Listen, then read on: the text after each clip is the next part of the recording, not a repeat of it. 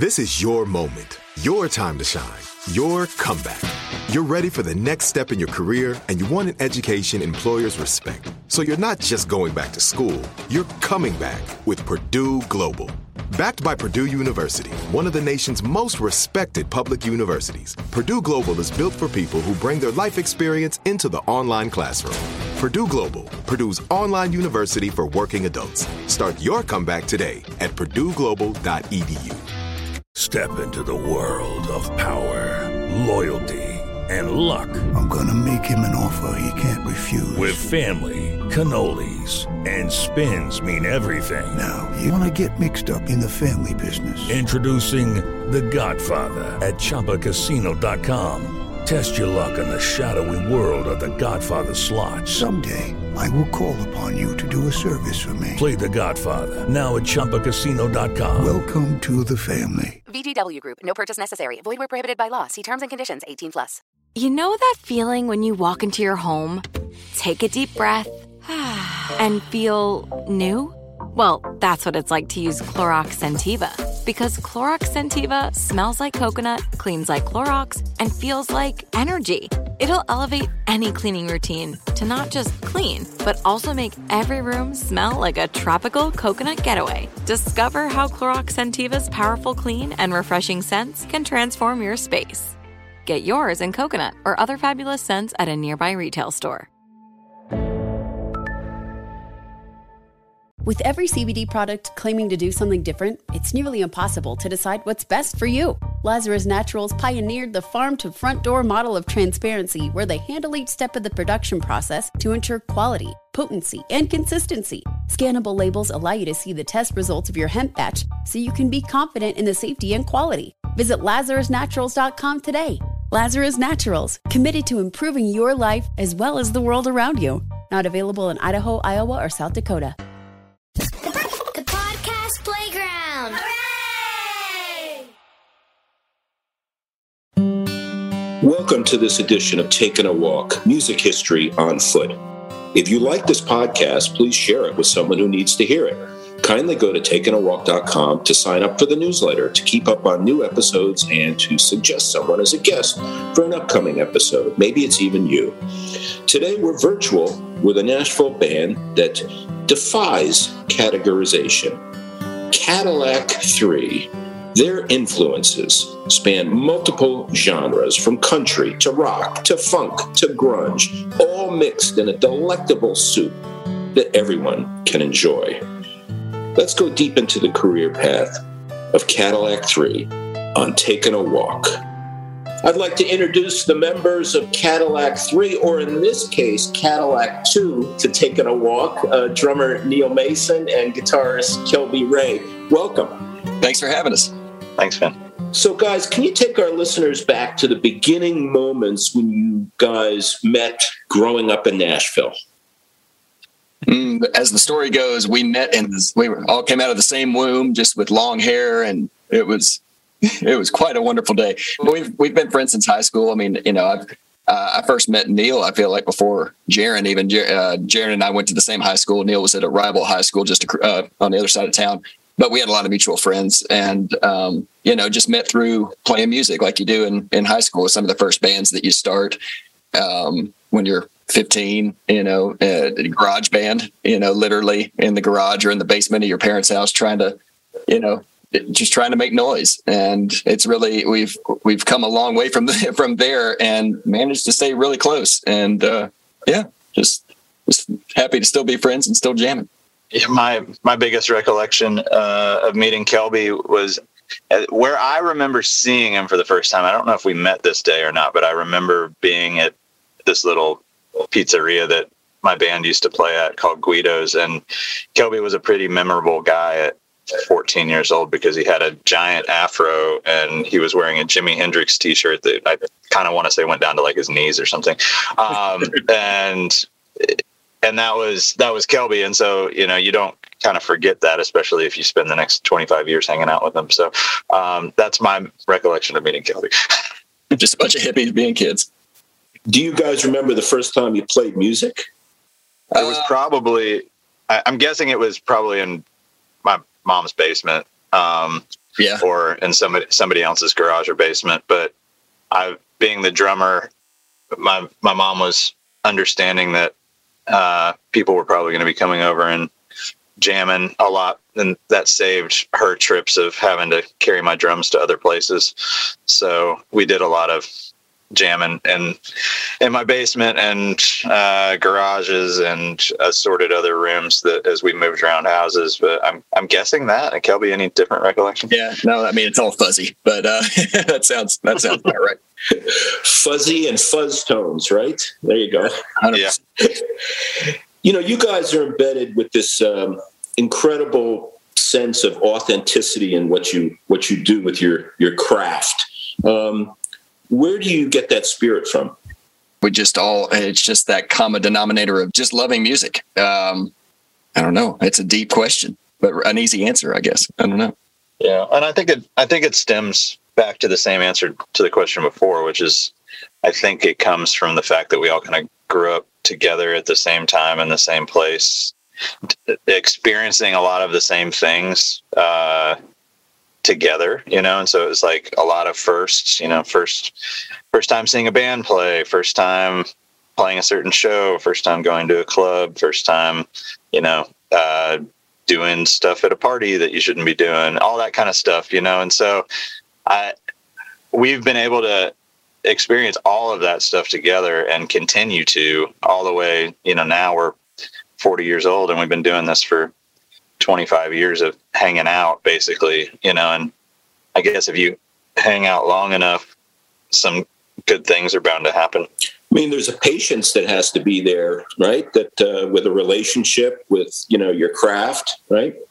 There's a patience, there's a genuine love of playing music and being able to do that with the same like-minded people. That's the only way to keep this kind of thing going long-term, I feel like, because there's a lot of friends of ours that we used to jam with in the garages and back in the day, and they might have tried to go on the road, try to do the band thing, and the wrong combination of people happened, and it just doesn't have the longevity. So we just kind of looked out that we all had the drive and the motivation and the love of doing it, and are close enough friends to be able to do something like this for so many years. I think is the key there.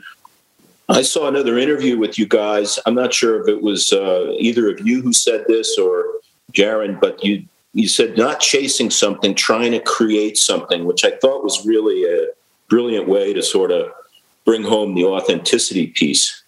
Yeah. I mean, carving your own path, doing your own thing, being true to just who you are, the influences you have, and the type of music you'd like to do, and just genuinely being yourself. That's the goal there. That's the key ingredient. Yeah, and also just not, we all have influences. We're all influenced by a number of things, but like Kelby said, trying to be authentic to all of them within ourselves to create something it's kind of new and fresh. I think it's not fun to just see the exact same thing again. You want to stand out in some way. One of our other mantras has kind of always just been like, make people kind of love us or hate us. Like the middle is boring. And, so try not to sit in the middle as much as possible, and because there's enough fans out there for everybody, and not everybody has to love you, but it's good to find your audience that really, really, really loves you, and then let the other people go find somebody else to love. Well, there's this great sector of the Nashville music community filled with this outlaw spirit, which you guys have. Who are some of the folks in your posse, and define outlaw spirit from your standpoint? Outlaw spirit is just doing things your own way. I don't think, we don't necessarily do things the exact same way that Brothers Osborne do, or that Brent Cobb does, or that Whiskey Myers does, et cetera, but those are all people that would maybe fall into the category of artists that we feel like we share a kindred spirit to, and so we're all trying to figure it out, and we're all going to have slightly different opinions on the next best step to figure it out. We're also all in different places in our careers. And I think that that's one of the big things that is important for everybody to always kind of remember is it's like, you can't really compare two different artists' paths because they started at different times and places, and everybody's experiences are different. But I think to your point of like kindred spirits, you know, and maybe how we all connect, I think it's just that kind of never ending desire to try and do things your own way. And it's a sense of experimentation too, right? Yeah, I mean, that's part of it is experimenting, you know, trying different, you know, like I said, we personally, you know, just kind of, you know, stand ourselves out from even some of our peers. We have such a wide range of influences, you know, from country to rock to metal to jazz to funk to, you know, so we have a lot of these influences in a lot of our songs. So of course we, you know, why not experiment with all those, you know, that whole entire Tabasco and Sweet Tea album we put out at the end of 2021 is all funky stuff that we kind of grew up on, you know, and there's always that underlying heavy kind of metal and rock influence that we grew up on in the 90s, and, you know, just trying different stuff and trying to stand out, but also being kind of a part, like Neil said, you know, being friends with those guys, the Brothers Osborne and Whiskey Myers and those guys. There is that kindred spirit, that same attitude towards doing what we're doing, and we all embrace each other and, you know, are all on the same team, really. So let's talk about the influences, because that's what I love about you guys, among other things, is how vast it is. So maybe let's touch every pocket if we can, and I'd love to hear within each pocket of influences some particular bands that mean a lot to you. So first of all, let's start among country. Like who you mentioned, obviously Brothers Osborne. Who are some of the other folks within country that sort of influence you? I mean, kind of all over the place. I mean, personally, just going back to when I was a kid, my mom was the biggest Hank Williams Jr. fan. We had every cassette from like the early 80s to the late 80s, you know, when he was just the biggest thing on the planet. That still resonates with me. I've still got a bunch of 45s with, you know, Alabama and Waylon and all that 80s country stuff. You know, I know, speaking for Jaron, he was a huge Garth fan when Garth came out in the 90s, and, you know, big fan of it, and of his, you know, the theatrics and the songwriting and everything. Really all that kind of stuff. Neil, you know, you want to add in there, or any of our, you know, current peers? I mean, we've named a few of them already, but I think growing up, yeah, it was for Kelby, it was there. I know for Jaron, it was like his dad played at the Opry, and so he was coming up getting to see, you know, all kinds of artists come through there, and he was just a kid kind of standing on the side of the stage getting to see Garth Brooks or, you know, Linda Davis or Reba or whoever, like his dad happened to either be playing with or like standing on the side of the stage waiting to play with the next one. You know, and so there was a lot of that, which I think really fed into especially the songwriting side, just being in Nashville and kind of studying country music and the storytelling and whatnot. That was a big thing, I think, for all of us growing up in Nashville, that maybe we didn't even necessarily realize as kids, you know, because you're just there. But looking kind of back on it now, it's really easy to be like, man, we, you know, both meeting all of us at the time that we did, you know, as teenagers, kind of when we were being influenced by all of the music that was going on around us. And then also being born in, you know, Music City and doing music ourselves. You know, it's like, I can't put my finger on exactly whether the fact that we were in Music City had anything to do with the fact that we all played music or not, but it sure is convenient that it kind of happened that way. I mean, you know, and that's on the countryside. Yeah, I mean, just to wrap up that kind of countryside, I remember we went to high school with John Prine's son, Jaron and I did, and he used to throw parties when his parents were out of town. And I remember going over there, and I didn't know who John Prine was when I was 17. And there was this room full of guitars and, you know, lyrics on the wall and stuff. And somebody told me, I was like, oh, okay, well, John Prine, I didn't know who this was. So, I mean, we did, you know, that was part of just growing up, where I didn't know any better. It was just the way I grew up. He had one Grammy sitting on the shelf, and I'm pretty sure that somebody drank beer out of it at least a time or two. And John Prine would have loved that. Oh, 100%. Yeah, he would have been all right with it. And that was the thing, is that we could always have parties over there because John was always on tour every weekend. So that was another thing that we were kind of learning about, was like, where are your parents? Oh, he's on the road. Oh, what's the road? Yeah, what does that mean? I recorded an episode of Taking a Walk with Amanda Shires, and she told some great stories about playing with John Prine and how special that was, Oh, he was a legend. So in the rock side, first of all, thanks, guys, for the recommendation on the Tom Petty documentary.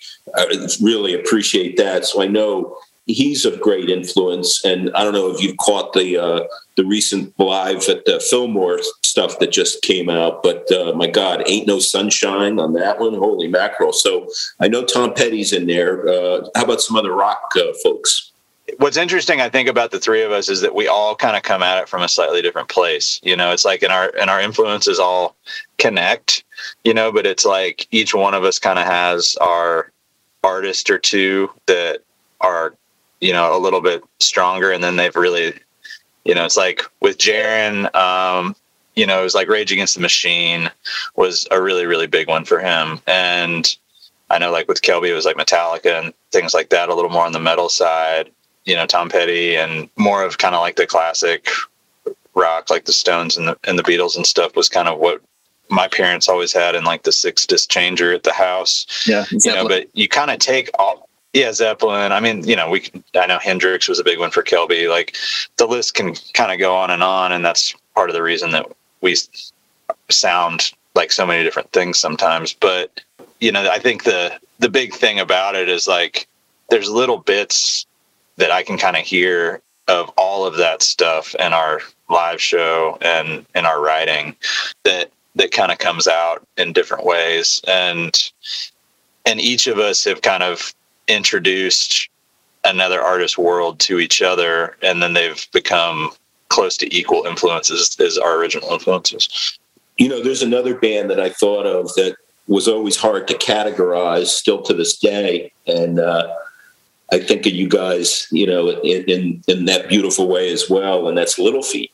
Just had so many different places. You can't really describe them necessarily, but they're really good, Yeah, and another one that we got to tour with a couple of years ago before he unfortunately passed away was Charlie Daniels. We went out with him in 2019, and to watch his band play, I mean, they were playing jazz and bluegrass and rock and country and all of those things. So we were just sitting there in awe because that would have been the first time I feel like I can say that I saw him live, and I didn't realize his diverse array of influences. So that's, and that's the same kind of thing that, the same womb that we kind of came out of too. So that was definitely more of an influence than I think I even knew once I got to watch him play, and one of the coolest guys we ever met too. And then the funk side, talk about the funk influences. I love that. Well, one big one that we listen to after we get off stage just to chill out every night is John Scofield and Medeski and Martin Wood put out an album in late 90s, I think, called A Go-Go. And it's just a real chill, really cool, funky album. I think another influence there that was kind of, I kind of forgot about it on the rock side, but we don't really talk about it very much, but definitely was an influence on us in our college, high school and college years was Phish. We went to a bunch of Phish shows, and the musicality of those guys, they were all over the map too. And, funky and rock and a little bit of all over the place, and all the covers that they would do. It was such a array of, all the genres and everything. Don't listen to those guys as much as we used to, but there was definitely a moment there where that was an influence. Yeah. I know, again, for Jaron, like Tower of Power and things like that were a big influence. I think Steely Dan. Steely Dan. Yeah, that's a good one. And I think all of that stuff kind of rubs off in its own little ways. Like Kelby mentioning Phish makes me think about, like, we don't write set lists, and like that's totally a thing from the jam band world of like kind of getting up there and feeling out the crowd and kind of winging it, and you've got your segues and your things that you kind of know how to do, but to kind of keep it interesting for us and also to keep it interesting for the audience, you try and kind of shake it up as much as possible. And so that's just, that can sometimes be another byproduct of just an artist or a band kind of like influencing you in another way that's outside of just the music, but it's also like the culture and the spirit and the feel and kind of how they present their show. So other than sharing amongst yourselves things that you hear or, remember from the past, how do you discover either new things or new old things? How does discovery happen? Whatever I hear Jaron or Neil playing in the front lounge of the bus, I don't know. It's all over the place these days. I mean, with streaming and everything, it's like there might be a song that pops on and I hear something and I have to dig to see who it is. Cause if you don't, you're going to miss it and be like, oh, what was that song that I heard yesterday on whatever playlist or whatever radio station that popped up? So you gotta be paying attention, but I mean, that's part of it for sure. Yeah. And I think a big thing for me lately, at least, has just been asking people what they're listening to more proactively. It's like just as simple as like, hey, is there one song or one band or one album that you've been wearing out that I may never have heard before? And it's been interesting. Like I was asking that to one of my wife's little nieces the other day. She's like 14, and she named this band. She was like, oh, everybody at my school loves this band. I'm over it already. I was into them like 6 months ago. I went and looked up the band, and they were like a 90s rock band that never made it. And I was like, how is this band big in this high school right now? But it was big to her 6 months ago, and now she's over it. And so it's like, I think that's one of the interesting things that's going on right now, is that a lot of discovery that's happening is actually old music being rediscovered or discovered for the first time. And I think that's maybe one of the really cool byproducts of the streaming world, is that, unlike when you're at a record store and it's like, well, I have to buy this to find out if I'm going to like it or not. Now all you have to do is just go click on something. And so the opportunity to discover something is just right there at your fingertips all day, every day. We've had that this past couple of years. We've got this song called Take Me to the Bottom. And it wasn't until 4 years after that song came out that it became our top streaming song, and for the last 2 years, it's just been through the roof, huge streaming song for us. And it wasn't that way when the album came out, and it wasn't that way a year after the album came out. And so that's another interesting thing about just discovery right now, is that it can kind of happen to any song at any time, and it doesn't necessarily have to be something new. Yeah, and you've got the streaming shows. I mean, Yellowstone, we've had some luck on there too. And then you've got Stranger Things. Talking about the throwback thing. You got Kate Bush that blew up for the first time in 25 years or whatever with that song came out. And then actually, I've got a friend that has a 10-year-old little boy, and he heard Metallica, Master of Puppets on Stranger Things. And, there was a whole big scene, and he said, Uncle Kelby, I want you to teach me how to play. He doesn't even play guitar. He wants me to teach him how to play Master of Puppets, and I'm like, oh yeah, I knew that 30 years ago, whatever. But, you got 10-year-olds discovering a band like Metallica watching Stranger Things. So it really is all over the map between shows and word of mouth and streaming services and radio to some degree. I still listen to, local radio or sometimes classic rock, whatever, in the car, terrestrial radio. So it's really all over the place. Nashville is such a special place. There's this incredible vibe there every time I'm down there that I'm left with, just how great the people are and the vibe of the music community and everything. Why is Nashville so awesome? That's a good question. I think geography has something to do with it. I mean, it's definitely a spot where, actually, I don't know. I was thinking more about from touring standpoint, just geographically, it's easy to get to a lot of places from Nashville. I don't know why it's the hub of coolness and where that came from, though. Well, I think everything's sort of cyclical, right? So it's like, LA and New York had already had their moments of being cool. I think 10 or 15 years before Nashville kind of started to get the wave of artists and bands moving to Nashville that weren't country artists, the more of the rock and whatnot that's happening now. Austin kind of had that, and so Austin was kind of the kind of hip darling city there for a while. And I feel like Nashville's been having its moment for a minute. And I'm sure at some point it'll kind of max out just like some of these other cities do. And it'll move on to somewhere else. I mean, like Seattle had its moment too, and so but I think Kelby's right about geography. I mean, look, if you're an artist and you're looking for a place that is musically driven, that where there's studios and there's opportunities in the business and whatnot, and then also that is a great hub for touring. I mean, I think that's a huge advantage, and I think that is a big reason that so many people kind of view Nashville as a great place to be. I mean, if you're getting in the van from LA and you've got a show in Kansas, I mean, good luck getting there. It's like, you can drive to 50, 60 cities from Nashville within 8 hours, and so you could really make an entire career never driving further than that if you lived in Nashville, if you really wanted to.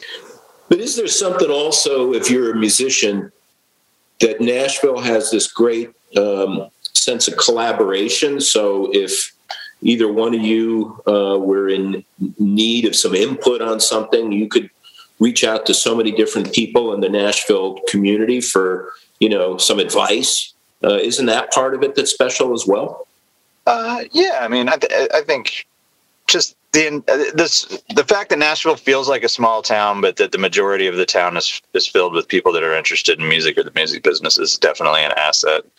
I think for us as a band, we've actually kind of done a lot of the opposite of that, and that we've always just kind of followed our own lead and done our own thing and not really asked for too much opinion from anybody about what we were up to. But on the flip side of that, from a collaboration standpoint, as songwriters, that's a humongous asset. I think where we've been able to collaborate with all these different artists on the songwriting side, Jaron just had, I think, his 9th or 10th number one, as a songwriter. And so from that side of things, it's like, it's absolutely an advantage. And just, I think one of the, if you want to have 2 tracks in your career, which, to be honest, if you're going to be in the music business and make a living, you kind of need to have at least 2 tracks in your career, probably.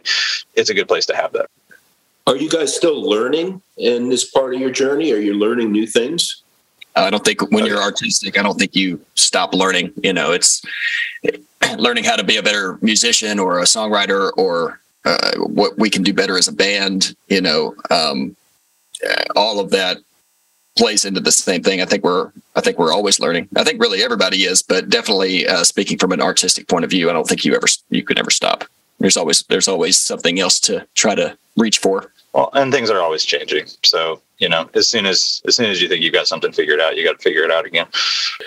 Favorite places to play on the road in both the U.S. and globally? What are some of the favorite places you love playing?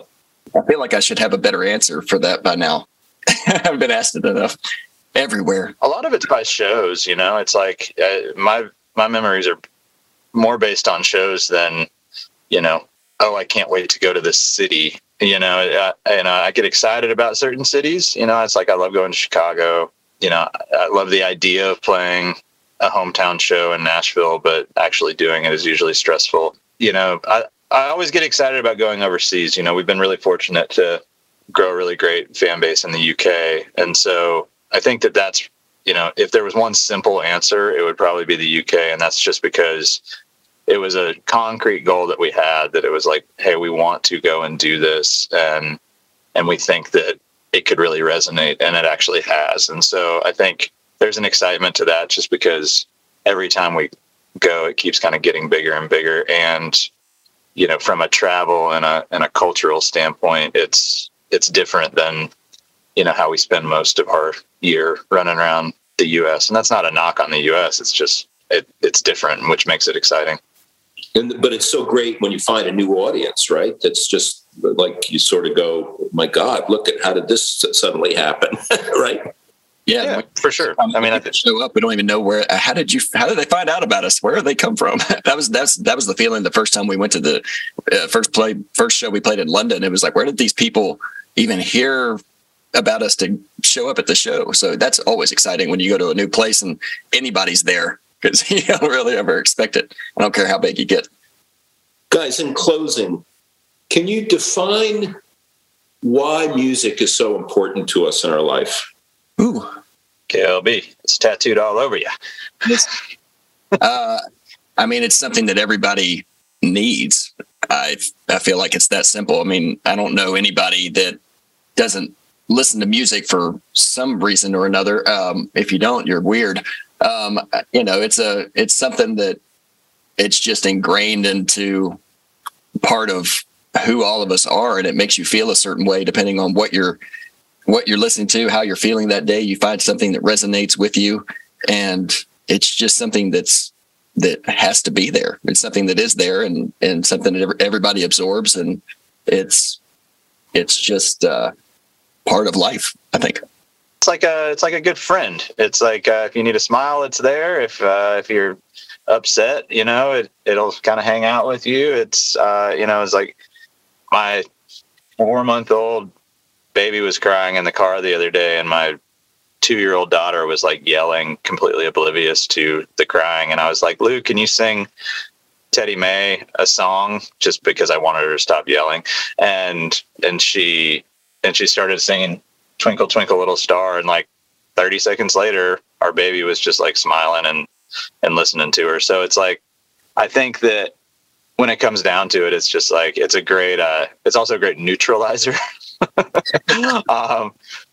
it's the thing that it allows people to congregate, happy or sad, and they can each have their own experience with it, but also feel connected in a bigger way, which I think is the thing that is maybe hard to put your finger on about music, but also makes it so special. From our perspective, the amazing thing that I just kind of like marvel at pretty much every single day is that we've been able to take the idea of a band, that we just made up out of thin air. And then every day we make up new songs that are out of thin air. And then we go play shows that are, kind of out of thin air. And somehow 20 years later, you're still doing that. And it's, you can still, have a roof over your head and put gas in your car and whatever else. And so it's like, it's been a real kind of blessing to just get to do it, and hopefully we just kind of get to keep doing it. If we don't get in our way and think about it too much, you kind of just get to keep doing it. Well, I'm very grateful for having the opportunity to talk to you and have you on the Taking a Walk podcast. You put a smile on my face, and your music gives me and your fans great joy, and I want to thank you for that. Thank you, man. Sorry we couldn't walk in person. Maybe we'll do that next time. Sounds good. Taking a Walk with Buzz Knight is available on Spotify, Apple Podcasts, or wherever you get your podcasts. Okay, round 2. Name something that's not boring. A laundry? Ooh, a book club. Computer solitaire, huh?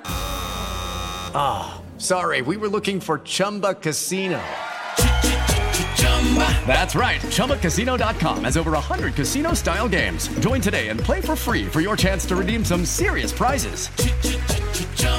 ChumbaCasino.com. No purchase necessary. Void where prohibited by law. 18+. Terms and conditions apply. See website for details. With every CBD product claiming to do something different, it's nearly impossible to decide what's best for you. Lazarus Naturals pioneered the farm-to-front-door model of transparency, where they handle each step of the production process to ensure quality, potency, and consistency. Scannable labels allow you to see the test results of your hemp batch, so you can be confident in the safety and quality. Visit LazarusNaturals.com today. Lazarus Naturals, committed to improving your life as well as the world around you. Not available in Idaho, Iowa, or South Dakota. This message comes from Viking, committed to exploring the world in comfort. Journey through the heart of Europe on an elegant Viking longship with thoughtful service, destination-focused dining, and cultural enrichment on board and on shore. And every Viking voyage is all-inclusive, with no children and no casinos. Discover more at Viking.com. Hey guys, back at the playground again, huh? Yep. You know what this playground could use? A wine country. Heck yeah, and some waves so we could go surfing. Oh, yeah. Ah, love that. A redwood forest would be cool. I'm in. Ah, ski slopes. Let's do it. Can a girl go shopping? Yeah, baby. Wait. Did we just invent California? Discover why California is the ultimate playground at visitcalifornia.com.